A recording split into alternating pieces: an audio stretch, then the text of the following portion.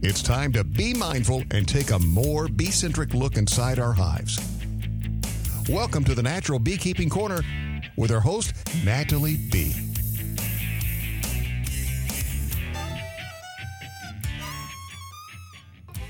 Hey guys, welcome back to the Natural Beekeeping Corner on the Hive Jive. I am your host, Nathalie B, and today I have a very special guest that you guys probably already know.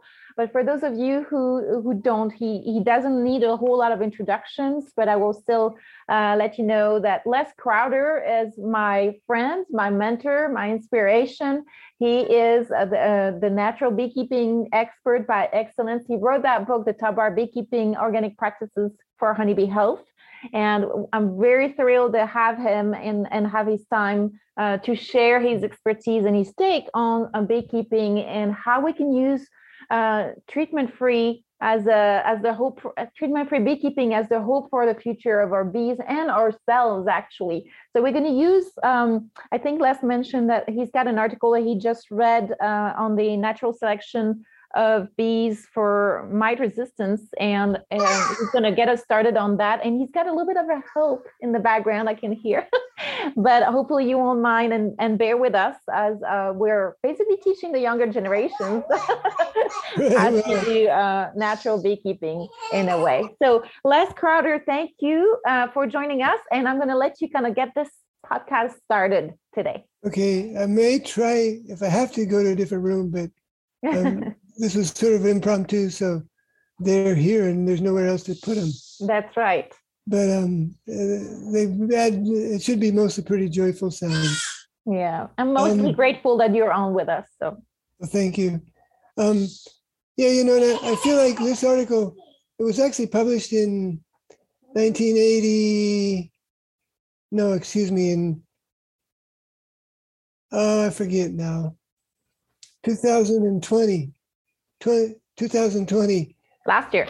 So last year. But natural selection, selective breeding, and the evolution of resistance of honeybees, Apis mellifera against Varroa.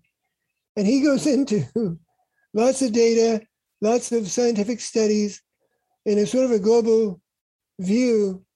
And he shows that there's a lot of evidence that honeybees can and have become resistant to the Varroa mite, in particular where we haven't used miticides. And that the places where the resistance is less is the places where we've been protecting bees that are not mite resistant. And when I read this article a few months ago, I thought, I almost feel like I'm going to be mainstream, and I've never been mainstream before. It feels a little bit like I'm at a loss to really know what to do next. Well, and it's interesting to hear other beekeepers that have been pushing for treatments, changing their tune slightly to the more subdued or not as strong words, and using the word sustainability more and more. I'm hearing a lot more talk about sustainability when it comes to beekeeping, and I think that's part of that transition, that change. Yeah, exactly. That's a good point. And the thing is, the younger generation desperately is going to be searching for that sustainability. We can talk about it like, wouldn't that be nice? But as we get closer and closer to real either catastrophe or hope, we have to start making choices. And the younger generation is clearly saying we have to detoxify life in general. Beekeeping, in my particular case, that's what I do, is I keep bees. So how do I detoxify beekeeping? And then we need to detoxify the rest of agriculture and textiles, clothing, and life, because we see that the toxicity that we thought we could get away with, we can't. It's kind of an aside, but I read an article recently where methyl cellulose, which is basically like wood fiber, right? It's cellulose is just wood. And cellulose, by the way, is glucose or sugar molecules put together with two bonds. So wood is actually made of sugar. It's like starch, but starch is put together with one bond. It's easy to break.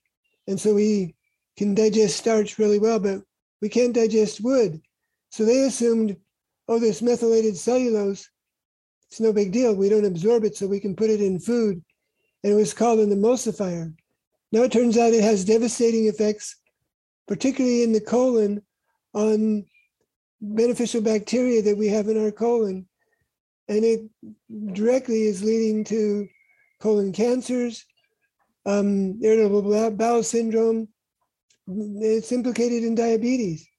And here we thought, oh, this is just something that is totally inert. They called it an inert ingredient because it didn't get absorbed, it just was passed. But what we're finding out is that we really need to detoxify and watch out what we put in our mouths and what we breathe. And as a beekeeper, that was always first and foremost in my mind. Even as a kid, when I first was confronted with antibiotics, I thought, no, that doesn't seem right. Why should I use antibiotics? Beekeepers in Egypt didn't keep bees with antibiotics, so I'm not going to either. And then I felt sort of forced to, until I read an article that said we should be breeding for disease resistance. And as soon as I read that article, I said, that's what I'm going to do. And I set out to breed for, in those days, it was American foul brood that I was mainly concerned about, and to breed for resistance, which basically means breed from survivors. And so we can do that with mites too. But he goes on, he says, he provides evidence that the Africanized honeybees in South America and Africa, initially the Varro mite was present in high densities, killed large numbers of colonies, but within 2 years, the numbers of hives, deceased hives, greatly reduced. Many colonies survived without treatment. This shows that natural selection can result in resistance in large panmitic populations. Panmitic meaning they're outcrossers. Honeybees are very outcrossing. They take their queen and go mate as far from the hive as possible to get her away from her brothers, to keep from inbreeding. And so once those genes get out a little ways out, they can spread continentally amazingly quickly because of the way bees would like to breed.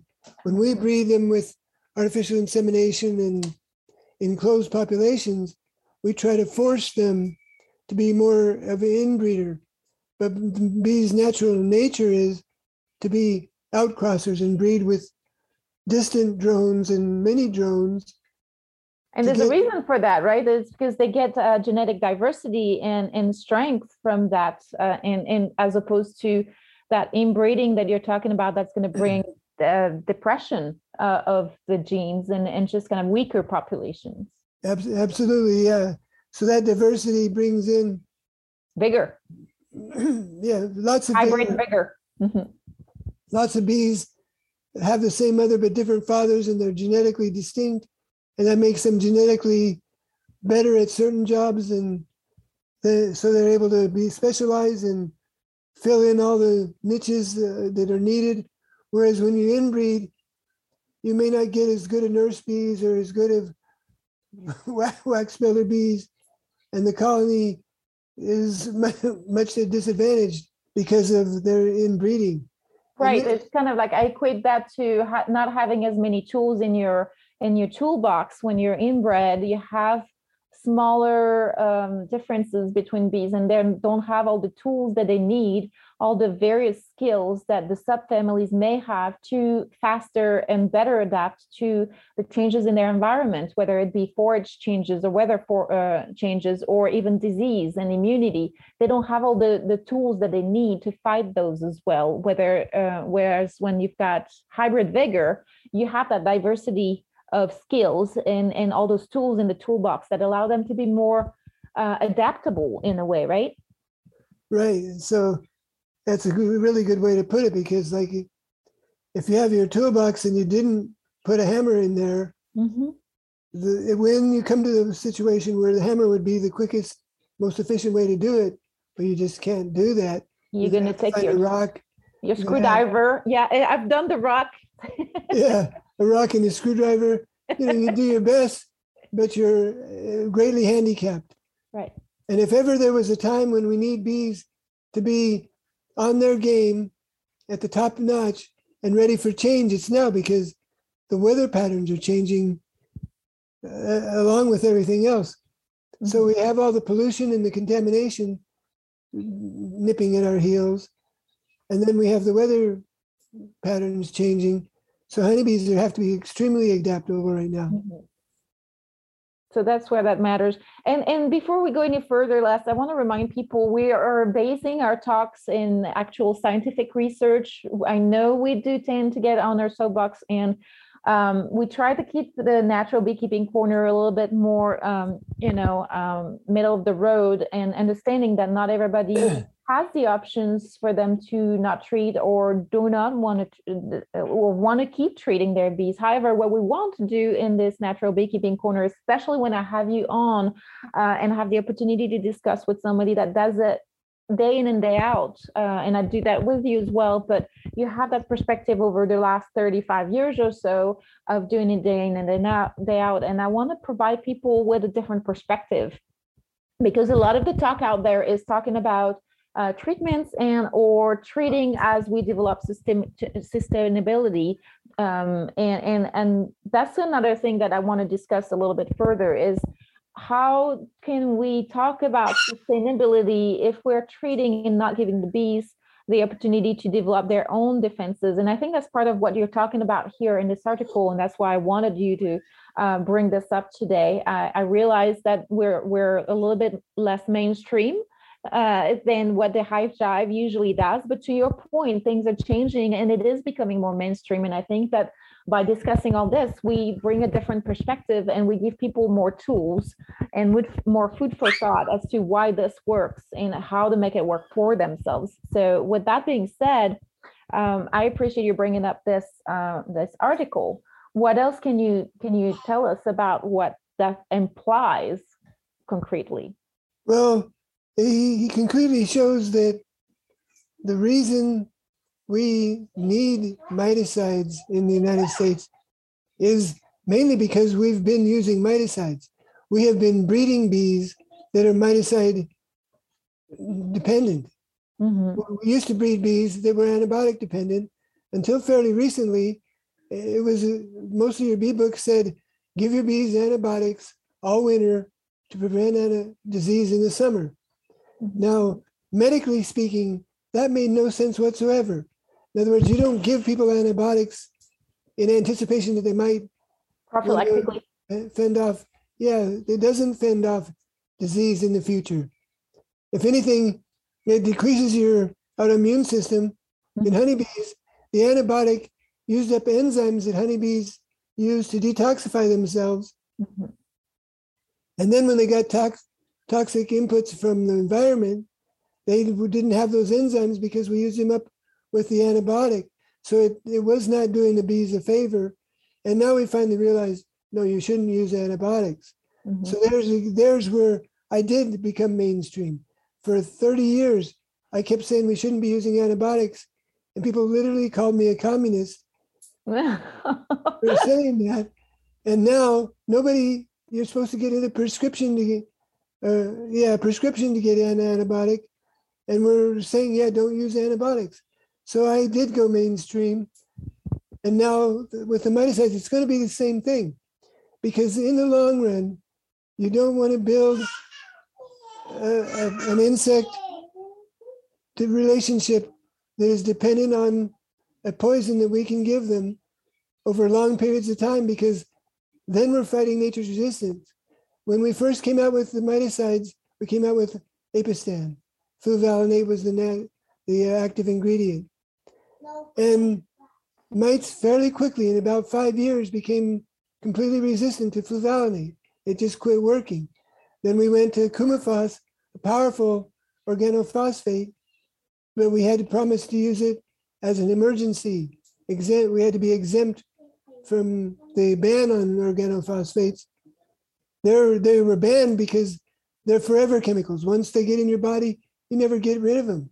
Mm-hmm. Now, beekeepers had to promise to dispose of those strips as hazardous material, which is ridiculous. We don't even legally know how to do that half the time. And you can't afford to do it legally most of the time. You put in a hazardous materials container and send it to Phoenix, Arizona to get it incinerated, which is not a good solution anyway, Mm-hmm. right? Because it just puts it in the air.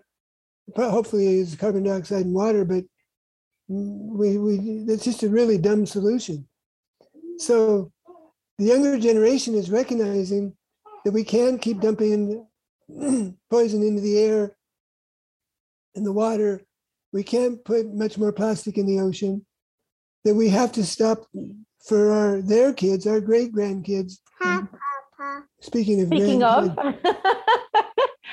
but they do relate me to the younger generation. I look at these little girls growing up. They are facing a world that's very different, just in the screens available to them, in the toxins available to them. We come out with a constant churn of new toxins all the time.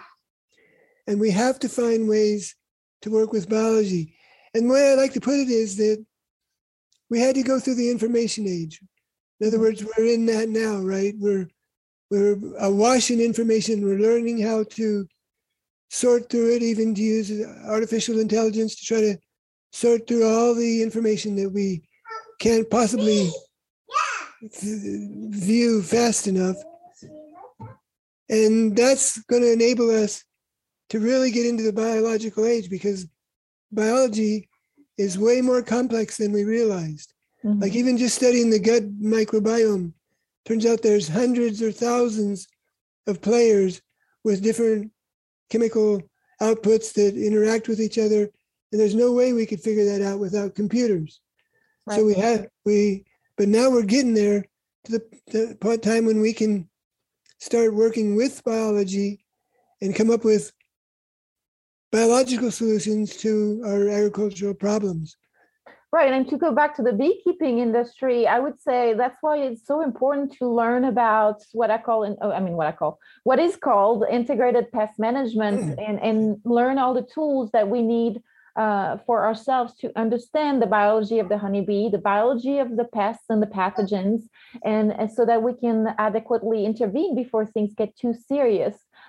Meaning we can make sure we have the right kind of genetics, meaning we can understand and recognize the symptoms of problems early on before they set in and become too serious for us to do anything about naturally, meaning knowing what kind of biological controls we can use. There's some things that we can do to protect our comb from wax moths, eggs with the BT, the Bacillus thuringiensis, which is an organism that will keep the larvae or the wax moth at bay when we store that comb out of the hive.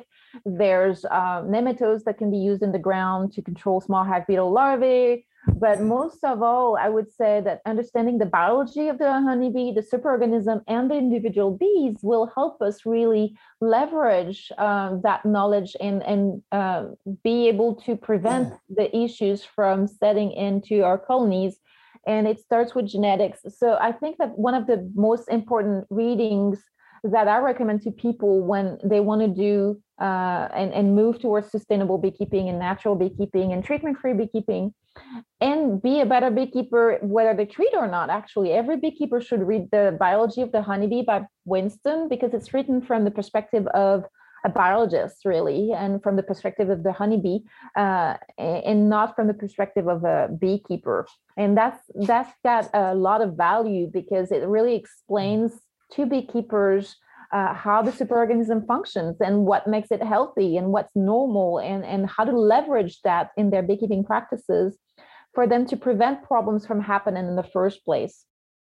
The other aspect of what you were saying is that to your point with the colonies in Africa, in areas that didn't have the opportunity to use treatments for the years that the Varro mites kind of struck the hardest, it ended up showing a much faster evolution of the strength and the resiliency and the resistance of the bee population in the face of the mites. And that's, in Africa and in Jamaica and all those countries. And what Kirk Webster said, and what you're saying as well, is basically by eliminating or decreasing the pressure of the pest, we have really slowed down the evolution of the honeybee to develop their own defenses.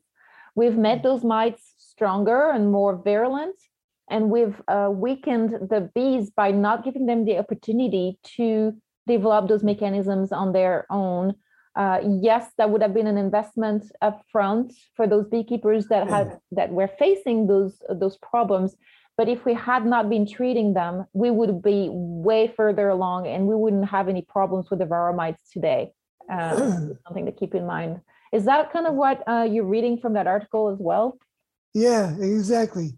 And to your point, like if you're a commercial beekeeper and you've got 10,000 hives on trucks going to the almonds, you want to make sure that there's nothing going to interfere with your good. You're right. Your bees are going to get inspected, and that's going to put a dollar figure on how much you make, and you want that to be as high as possible. So really, they have the least ability to experiment or to breed for mite resistance, right? Out of fear of the economics that they're in. They don't have time to do this. Right, and they're in very tough economic. It's not a big money making easy deal. It's a hard work with lots of risk, and you could really lose everything, right? Or you can make some money. So, but a lot of beekeepers like myself, if I lose some bees, oh well, I'll figure other things and we'll manage. I have a very tolerant wife that puts up with and helps whenever she can. So we get by. But we're the ones that are doing that breeding for resistance. And let me just read the very last sentence on this man's abstract. He says, in large panmitic populations, meaning outbreeding populations, selective breeding can be used to increase the level of resistance to a threshold level at which natural selection can be expected to take over. And so that's what they've proved in South America, was that by not using miticides, they quickly began to help the honeybee become mite resistant on its own. And then natural selection took over. And it also means we have to know the biology of the mite. We need to know our biology. And the biology of the mite is that it could reproduce very fast. Apis cerana had to reproduce very fast because it had precious little opportunity. It could only breed in the very infrequent drones that they would raise during the bloom. And so they would breed at full tilt as soon as the mites would breed at full tilt as soon as there were some drones.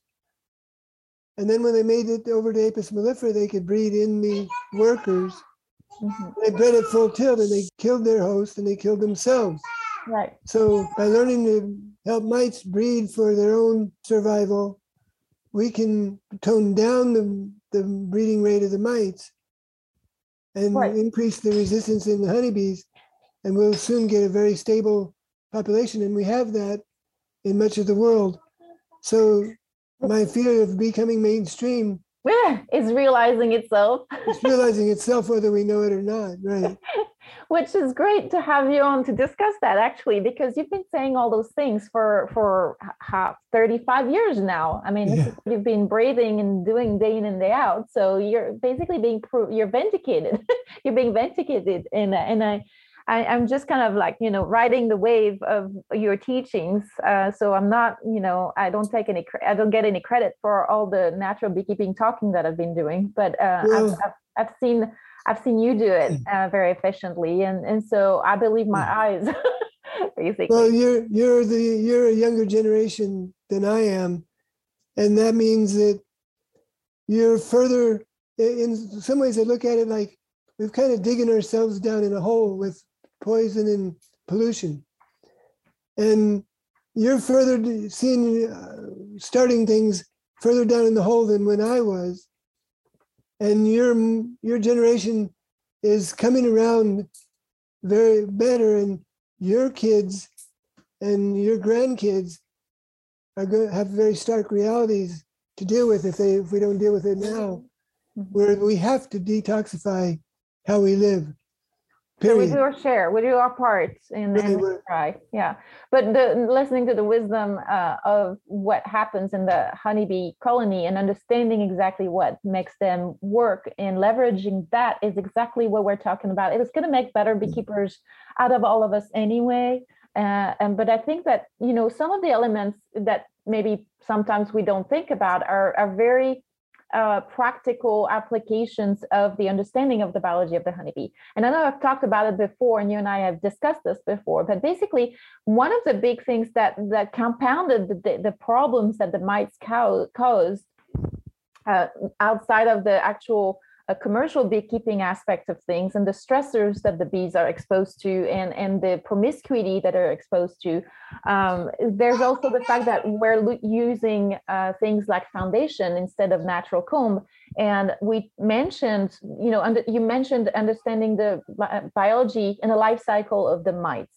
And what happens is that when you do that and you look at the biology of the honeybee, you realize that by using foundation that's usually 5.4 millimeters or a different size, but usually too big compared to what the bees would naturally use in the colony, we are actually giving more time. We're making the bees bigger, but it takes longer time for them to develop when we do that. And therefore, the mite has more time under capping to reproduce and being able to get more mated daughters to get out of the cells. And I think that the difference in offspring generation is up to 3 mated females that come out with the mother mites when you're using foundation, and whereas when you're using natural comb, it goes down to 1.5 or 1. And so what happens is that you have a lot less explosive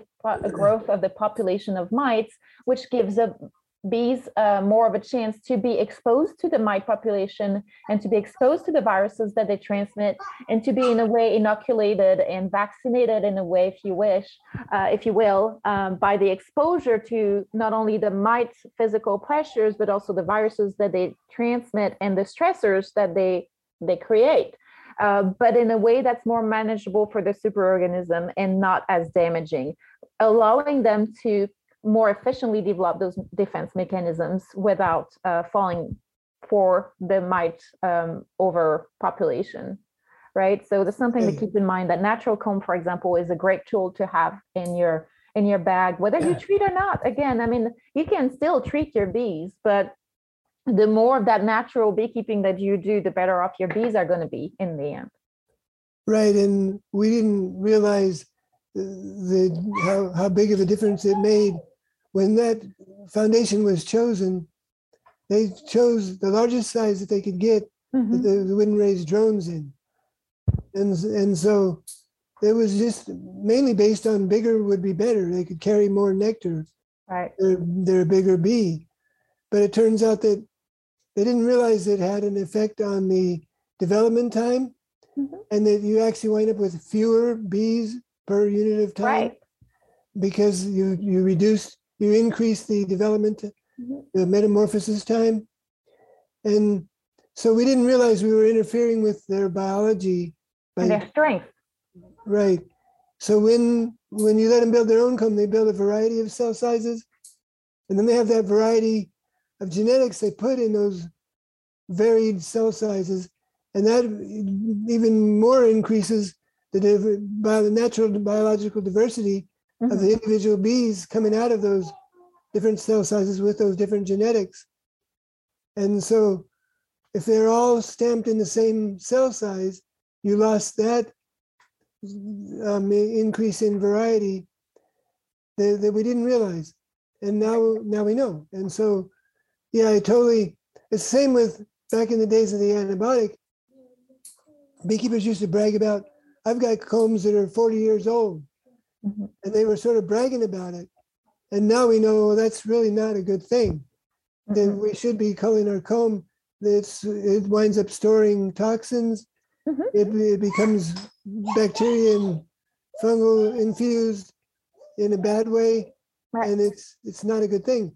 So Well, we had to learn to cull our comb, and now we have to learn to let them, build their own cell size. I mean, a perfect example to what you just mentioned is I went to a hive that had the same comb for over 4 years that was already being produced by local beekeepers as a nuke that was extracted from their colonies initially. And it's just kind of some of this comb was so dark, you couldn't see the light through it, even though there was no foundation. And the cells are looking like almost like tar in your lungs when you're smoking, kind of a thing. And the cells are getting smaller and the bees don't want to use them as much. And what happens is that your bees, the cells wax is lipophilic, and those cells that have been used for brood have layers upon layers of old cocoons and feces, and they tend to be loaded with toxins and basically viruses and bacteria. They're really unsanitary, and we're forcing our bees to raise their babies in those dirty cells. And then we wonder why the colony is showing signs of diseases, and we blame the mites. But it's not always the mites. It's sometimes the unsanitary conditions in which they are thrown. And then the beekeeper that was working those bees before me treated the hive with formic acid, and that's fine, but it didn't solve the problem. And the hive is still poultry, and there's a failure to thrive, and they're trying to raise a few babies, and it's just kind of like, I don't know if they're going to make it through the winter. But if they do, the good part of this is that we will use that, and give them new comb and entice them to grow on new comb and see if they're going to make it then. Because if they manage to make it through under those harsh conditions, which is basically harsh conditions, and so you had those toxins and those pesticides accumulation in the wax, and then you throw in treatments that also may accumulate in the wax and in the bodies of the bees. So I'm just kind of, it's a toxic soup that we're exposing them to. So. Right, and the formic acid is also hard on the bees. Mm-hmm. So, and it may produce a long-term effect for a while because it's very acidic, for one thing. Mm-hmm. I experimented with formic acid many years ago, briefly. When the mites first came, they killed large, like 98% of the colonies. Mm-hmm. And so I was trying different things, and they said that formic acid was organic. And I got a little bit of it in one of my eyes, and I decided, well, it may be organic, but it's terrible. I mean, it's fierce. Okay, well, battery acid is organic as well, except that it's in concentrations that's so intense that it actually physically burns, the chemical burns on people's skins, and that chemical burns as well from those hyper concentrated compounds that are potentially found naturally in the honey, like oxalic acid, but not 10,000 times more concentrated is not something that is innocuous, and it does take a toll on the colony. Absolutely. And when you said something that we blame the mites, and so we would then try to treat for the mites. We have blamed the mites for a lot of things that were not the mites' fault lately, and I'm hoping that now that we're getting more treatment-free, is getting to be more mainstream, that we'll come to an era where we realize we've kind of gotten past the extreme of blaming the mites for everything. The mites are not helpful. I don't love the mites. Yeah, they don't hate pressure. them. Mm-hmm. Right, they serve a purpose, just like wax moths serve a purpose. Hive beetle serves a purpose. And we just need to learn to live with them. Mm-hmm. And we have to stop blaming them when we put background toxins in the environment that are bad for bees. When we use systemic neurotoxins like neonicotinoids, and that's bad for our bees. And then we as beekeepers add to that with other things that are poisonous enough to kill the mites. And hope that they don't kill the bees. Right. It's a fine line. If you get a little bit more poisonous, you'll kill the bees. So you might as well say you're using an insecticide in your colony to kill the mites. Right, which You're also hoping does it- damage on the bees. I mean, it's the same as we do with cancer treatments. We almost Right. kill the patient with the chemotherapy or kill the patient with the chemotherapy, That's true. trying to kill the cancer cells. So we have to, now we need to stop blaming the mites and start finding biological solutions. And one of the big things we need to work on is pesticides. Right. And And to we your can't- point, if we are constantly blaming the mites and focusing only on the mites, we fail to realize that actually the highest likelihood of problems comes from poor queens and poor nutrition and poor conditions. So we fail to see the forest behind the trees, a bit behind the tree, and we're focusing on one aspect and we're not looking at the bigger picture. And I think that's where we probably have a great opportunity to learn to be more mindful about what happens in the colony rather than focusing on the mites and blame them for everything, because that's usually a symptom of an underlying problem. And in healthy, genetically diverse colonies with good nutrition and good sanitary conditions, you will have mites as well, except that they are not going to take the toll that they do otherwise. And so I really believe that mites are a problem, but just like wax moths and small hive beetles, they're a symptom of an underlying problem that if you don't fix that problem, no amount of treatment that you put into your hives is going to fix your colony long term, and it's not going to be sustainable, and it's not going to be ever resolved. So that's something to keep in mind as well. Right. I look at these things, and it's sometimes easy to get kind of depressed. Global warming, the big plastic continent out in the Pacific Ocean, and all the plastic in the world, and all this stuff. And it's easy to get like, oh my gosh, it's kind of getting heavy. Children and grandchildren. Yeah. But then I see that plastic is amassing a whole variety of natural creatures that are attaching to it. And I feel like nature will overcome, and nature is more powerful than we give her credit for. And that we have the most fun and make money and live in abundance when we work with nature instead of fighting nature with poison. And we have only really started using these extremes of pesticides since the 1940s.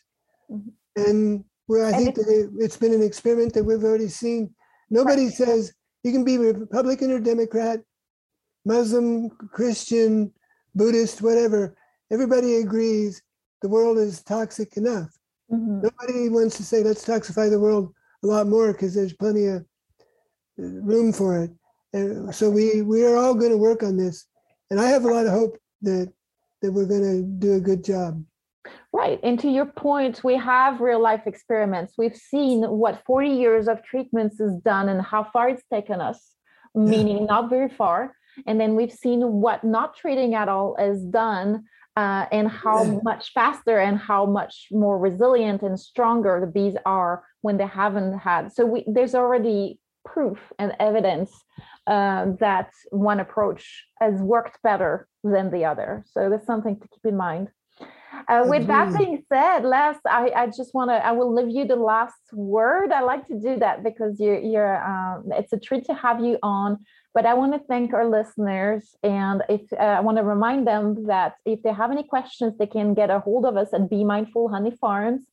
We do a chat with the mindful beekeepers, you and I, every Thursday from 5 to 6 Central Standard Time in the US. And you can follow us on Instagram at Be Mindful Honey Farms and watch all the past recordings. We talk a lot about this kind of stuff, and you can ask your questions. You can send us your questions either for that or for the next Natural Beekeeping Corners. We'll be thoroughly delighted if we can help you answer some of your questions, if some of the stuff that we talk about needs more clarification. And in the meantime, I want to thank Les very much so for sharing his expertise and his time. This was impromptu. I kind of threw this onto him today, and I really appreciate the time that you took to get on with me and talk about all this stuff today. So thank you very much, Les, and you guys, I will talk to you next time. Les? Thank you, Nathalie. Thank you. I'm always happy to talk about let's not poison our bees, and let's find ways to keep them alive without poison. They can live without us. We can't live without them, really. I don't want to try because I love fruits and vegetables. And someday I want to talk about how honeybees are such important pollinators of particularly trees, maybe the only real good pollinators of large flowering trees. But yeah, we just don't give up the faith. Try non-toxic living, and particularly non-toxic beekeeping. It can be done. And it's been good talking to everybody. See y'all later. Thank you. You guys be mindful. See you next month. Bye. Bye-bye. You've been listening to The Hive Jive. We appreciate you joining us on our beekeeping adventures. And you can find out more information about today's episode online at thehivejive.com. And as always, thanks for listening.